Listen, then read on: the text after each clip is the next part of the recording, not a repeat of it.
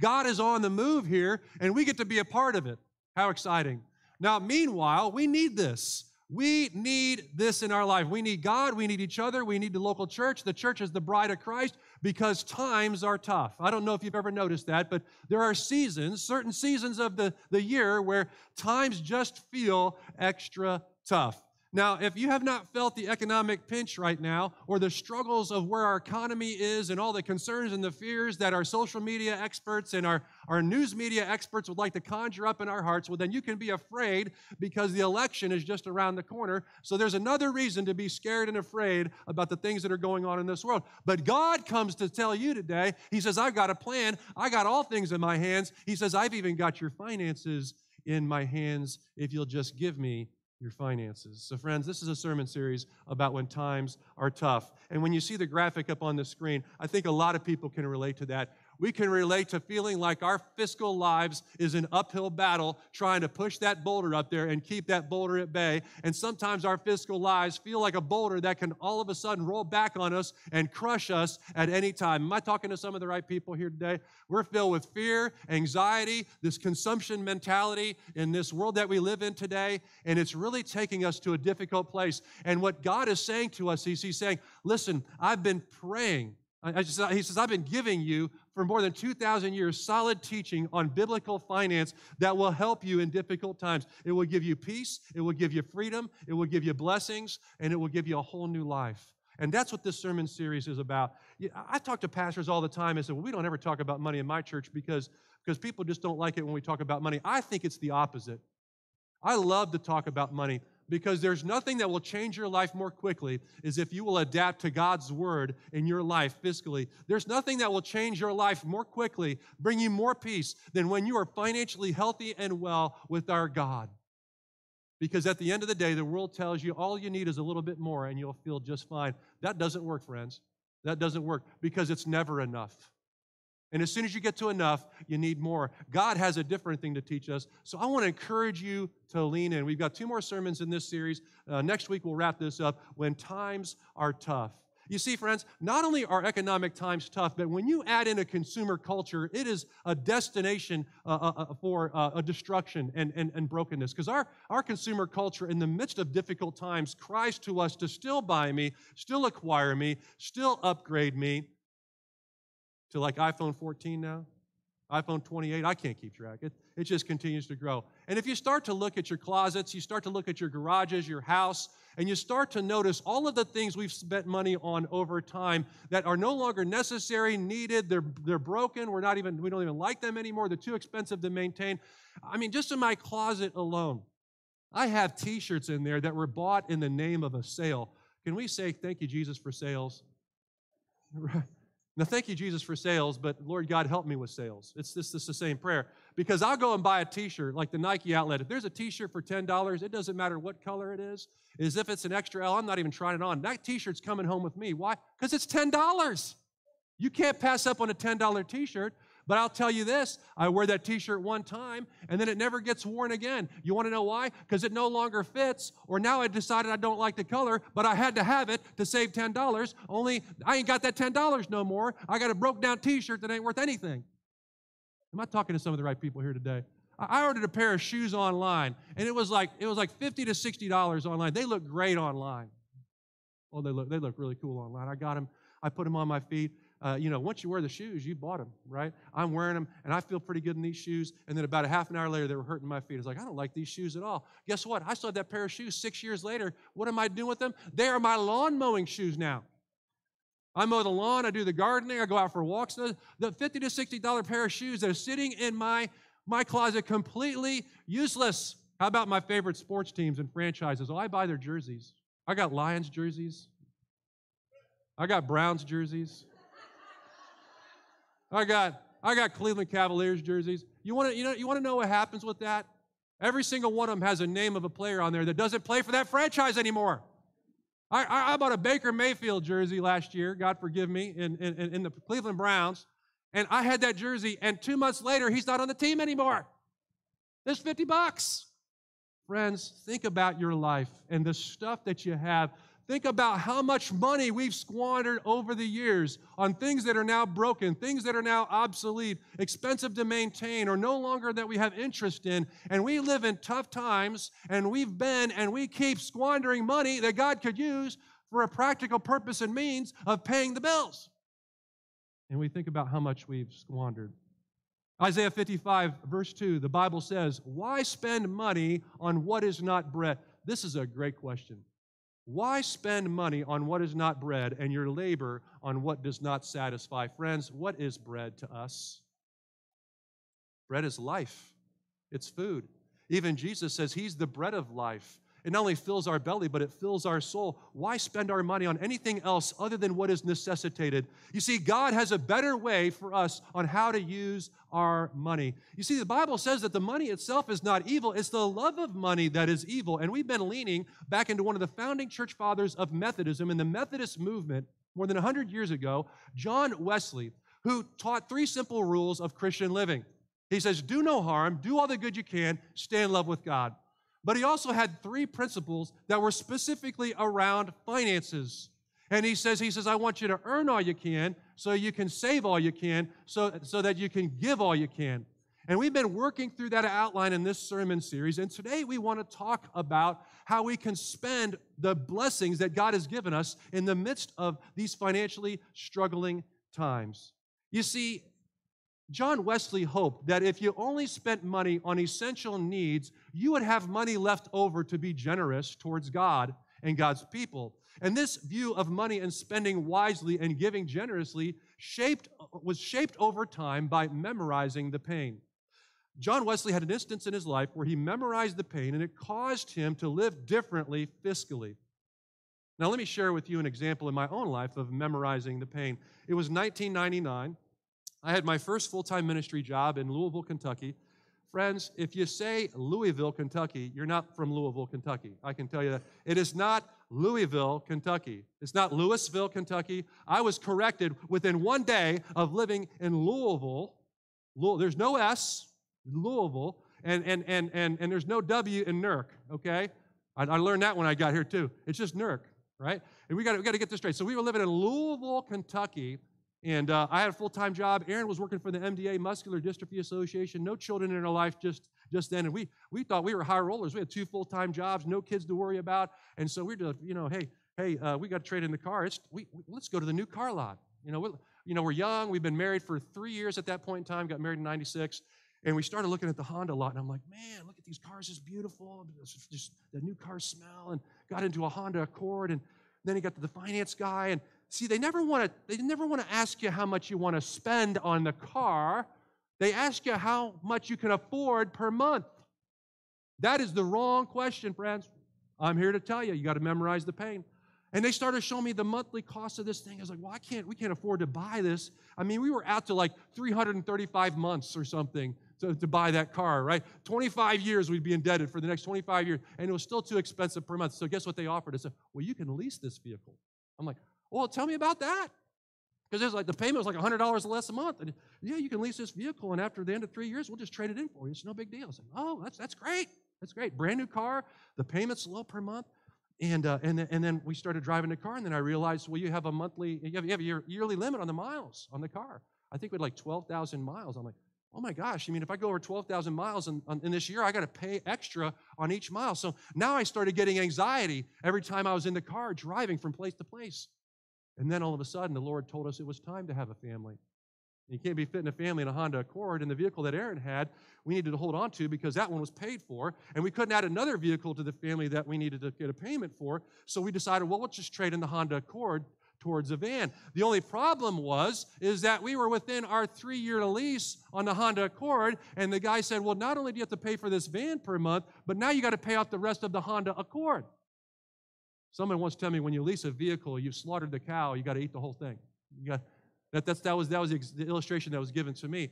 Friends, it was a painful moment for us because we needed to move into this van. We had mortgaged our future for those 3 years, at least for us in that moment, and we will just never step into that kind of agreement again. Now, I'm not here to say that people who lease cars are bad people. It doesn't work for the Alice family. It didn't work for us then, It's not going to work under. We have relatives, they lease a vehicle every 3 years. God bless them. It works for them financially. It didn't work for us. It was a painful lesson. We lost thousands of dollars in that deal. Friends, I'm here to tell you, God will give you lessons all the time. They may be costly, but the good news is if we're paying attention, we don't need to repeat them. That's what God said to me. My dad said to me, he says, don't be worried about that mistake you just made. It's okay.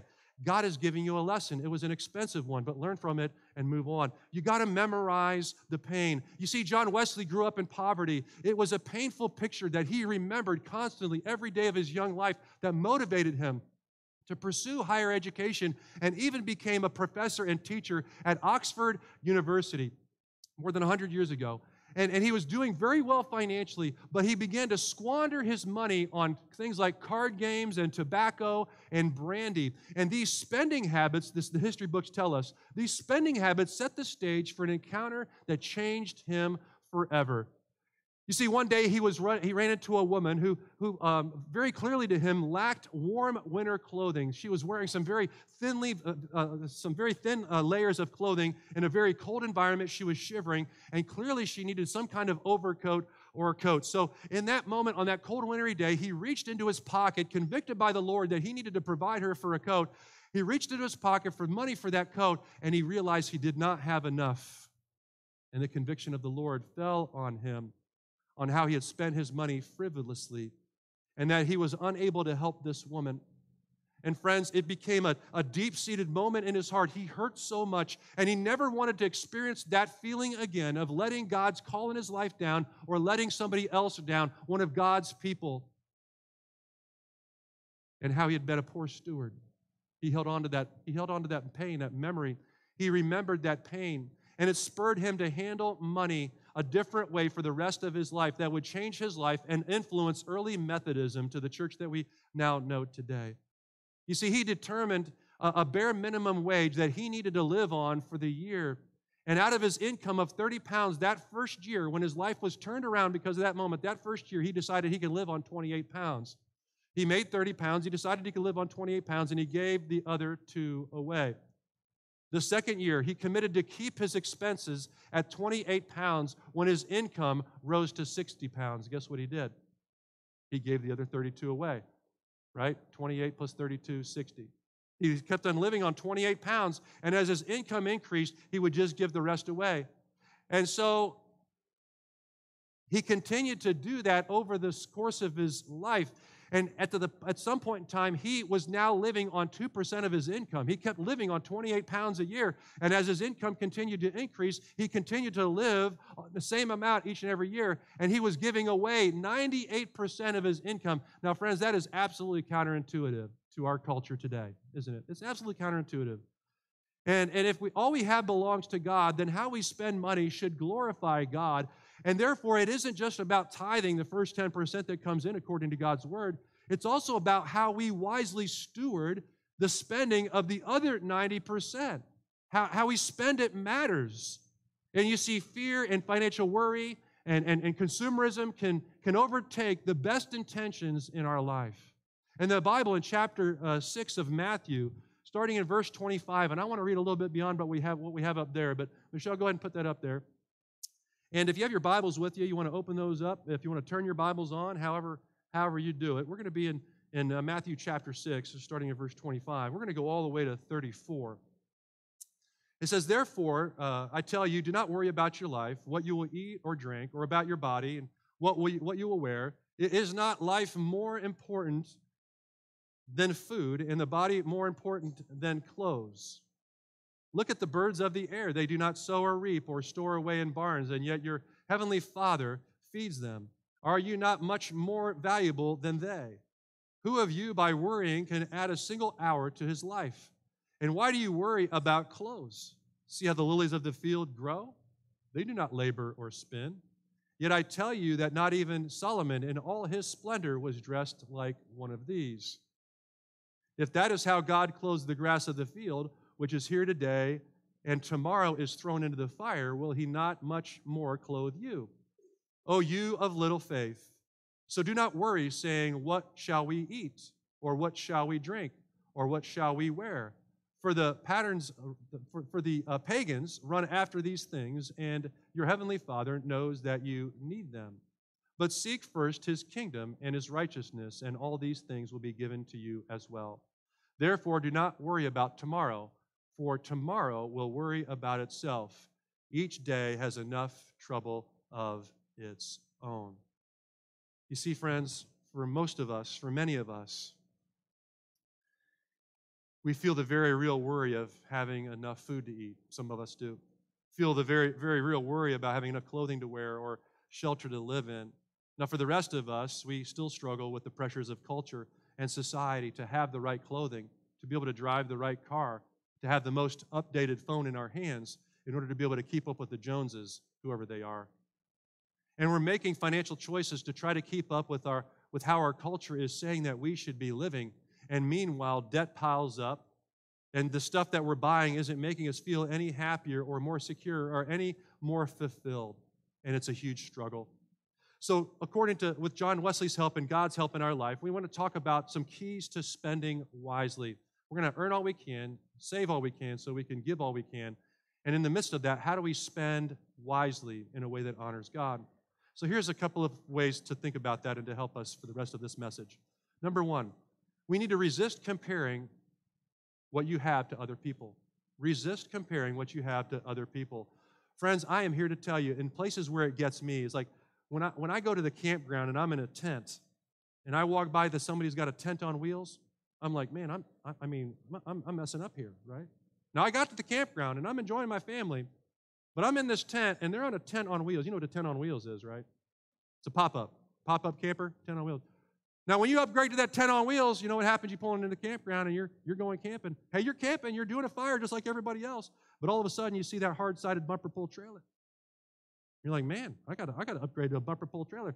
You know, you finally get to the campground, you're in your bumper pull trailer, and all of a sudden, you see some guy in a diesel truck pulling up a fifth wheel. You're like, man, I got to get into a fifth wheel. Now, you're in that fifth wheel, and all of a sudden, you see somebody in a Class C, Class B, Class A motorhome going camping, and all of a sudden, you're like, I got to get a Class A motorhome. Did you know there are classes in our society to camping? Class A, Class B, Class C. It isn't just the camper you're in, it's the lifestyle, baby.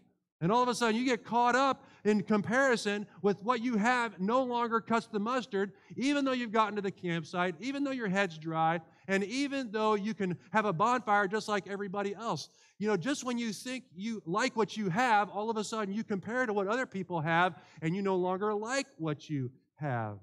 You see, just when you feel good with what you have, you turn around and see that they've got the newer model. And it's just so tempting to compare. And you say, well, I don't have as much as they do. I don't have what they do. It shows up the most on a mission trip, friends. You go on a mission trip to a third world or fourth world country, which I've been to Guatemala, Belize, I've been to Haiti, I've been to Vietnam a couple times, I've been to Tijuana, Mexico, many other places. You see the joy of these Christian folk who have very little materially in their life, and therefore it's pressed on you. You realize how much you squandered all that you have as an American.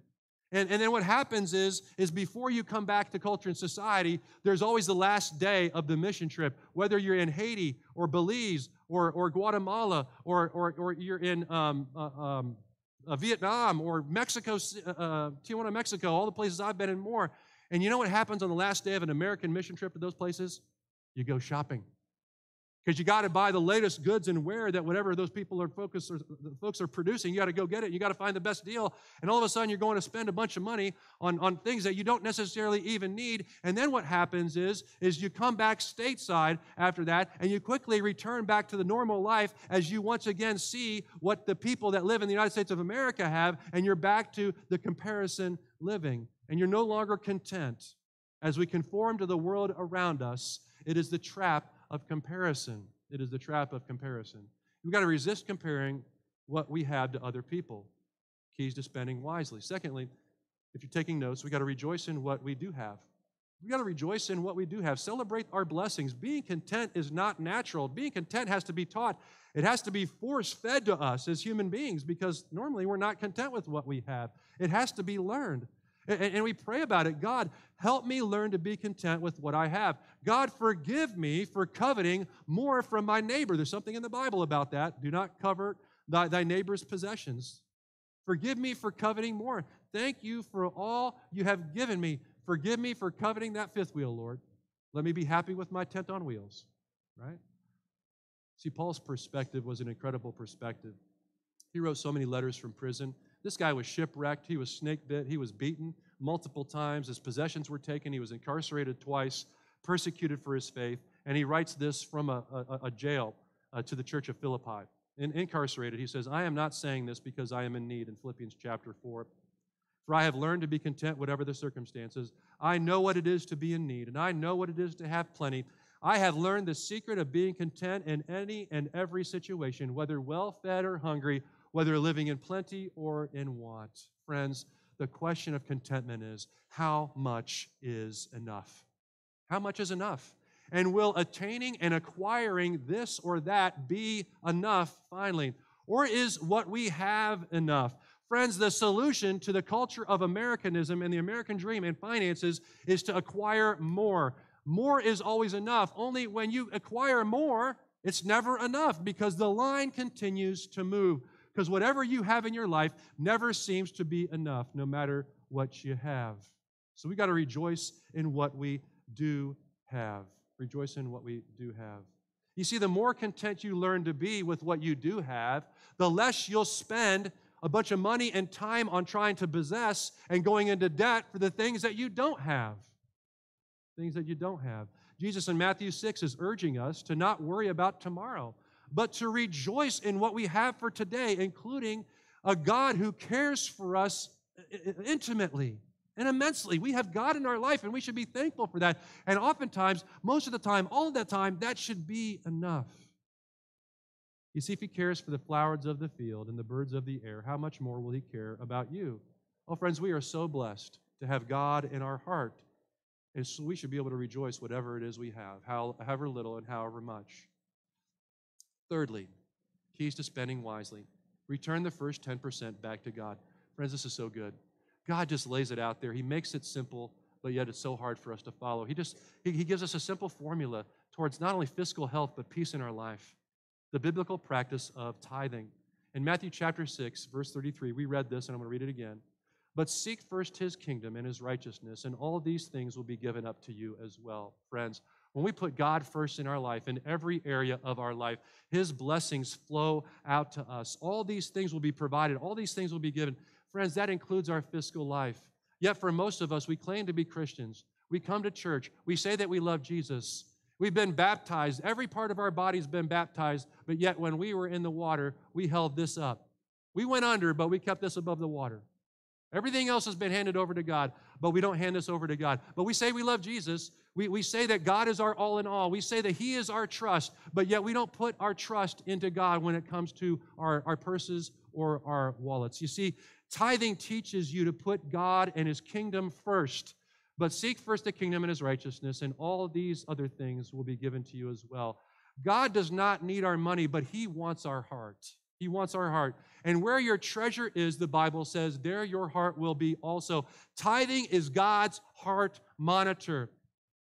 It monitors our heart to answer this question: does our money possess us, or are we free to be able to give up our money and put it into God's hands for His use? Giving is an antidote to greed. Giving is an antidote to consumerism. It breaks the chains of materialism. It forces us to step out in faith and to trust God and to be content. And it is completely counterintuitive to the habits that it's a completely counterintuitive habit that defies the myth that more money will make us more secure, make us happier, and it puts our trust and our security in God, not in our bank accounts. I'm here to tell you, friends, you cannot trust your bank account.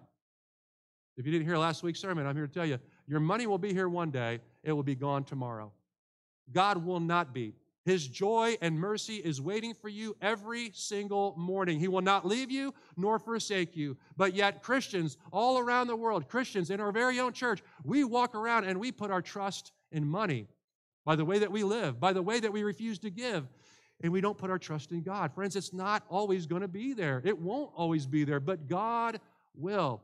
You see, tithing can be scary. And when you feel more month than money, when you feel like you're living from paycheck to paycheck, and your paycheck is shrinking and the cost of living is going up, Making the leap of faith to seek God first in the biblical tithe can sound crazy.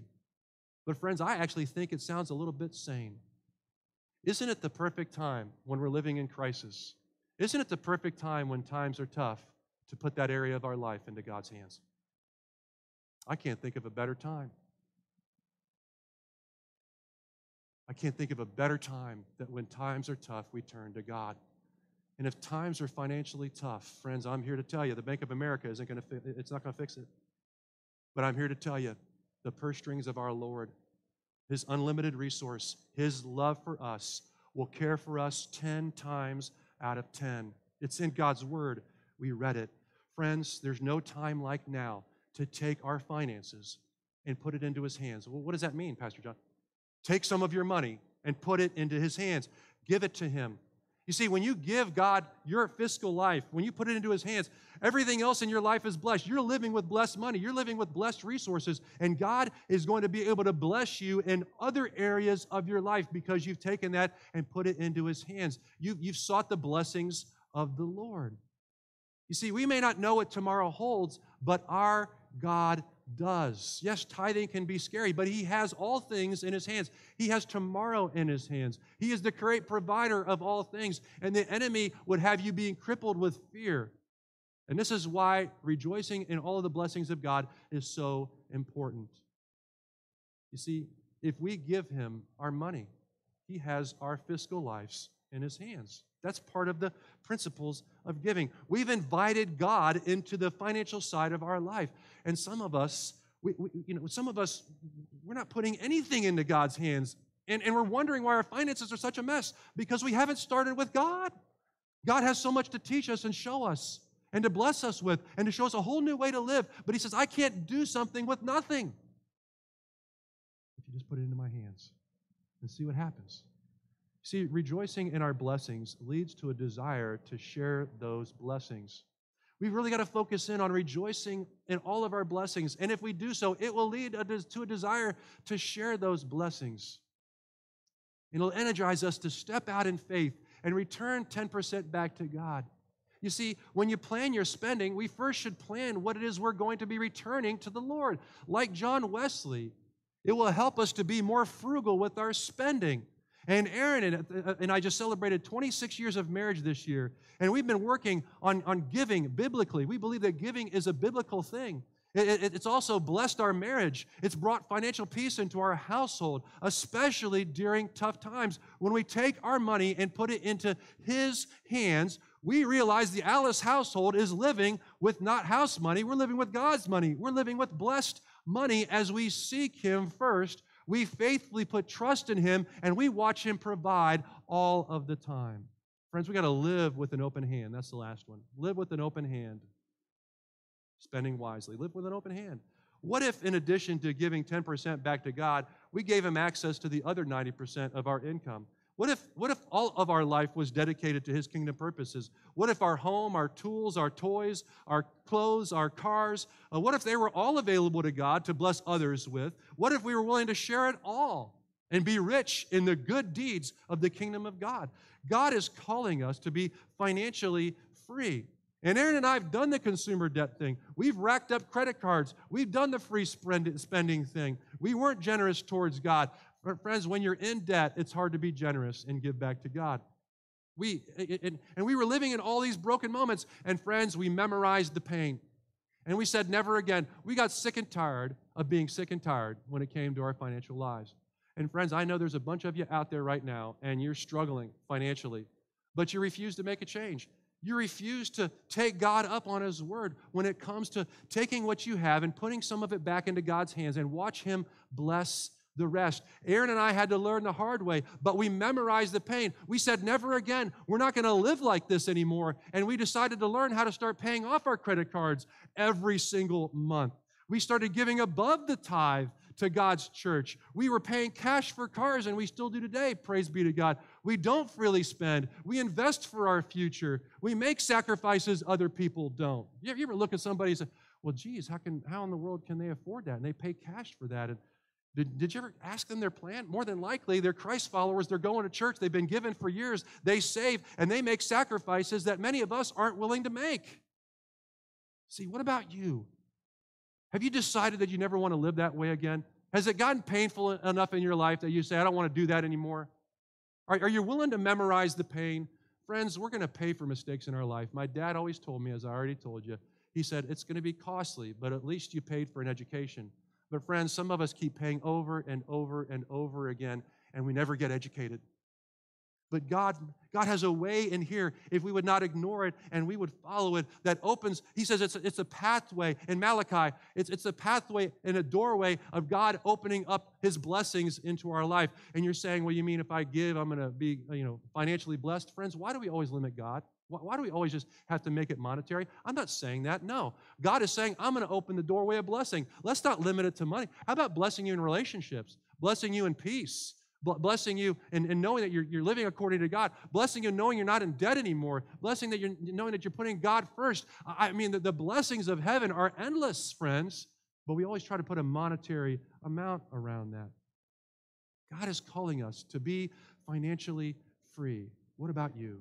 Memorize the pain like John Wesley did, like we did. Stop comparing yourself with the Joneses. Friends, they're broke anyways. Okay?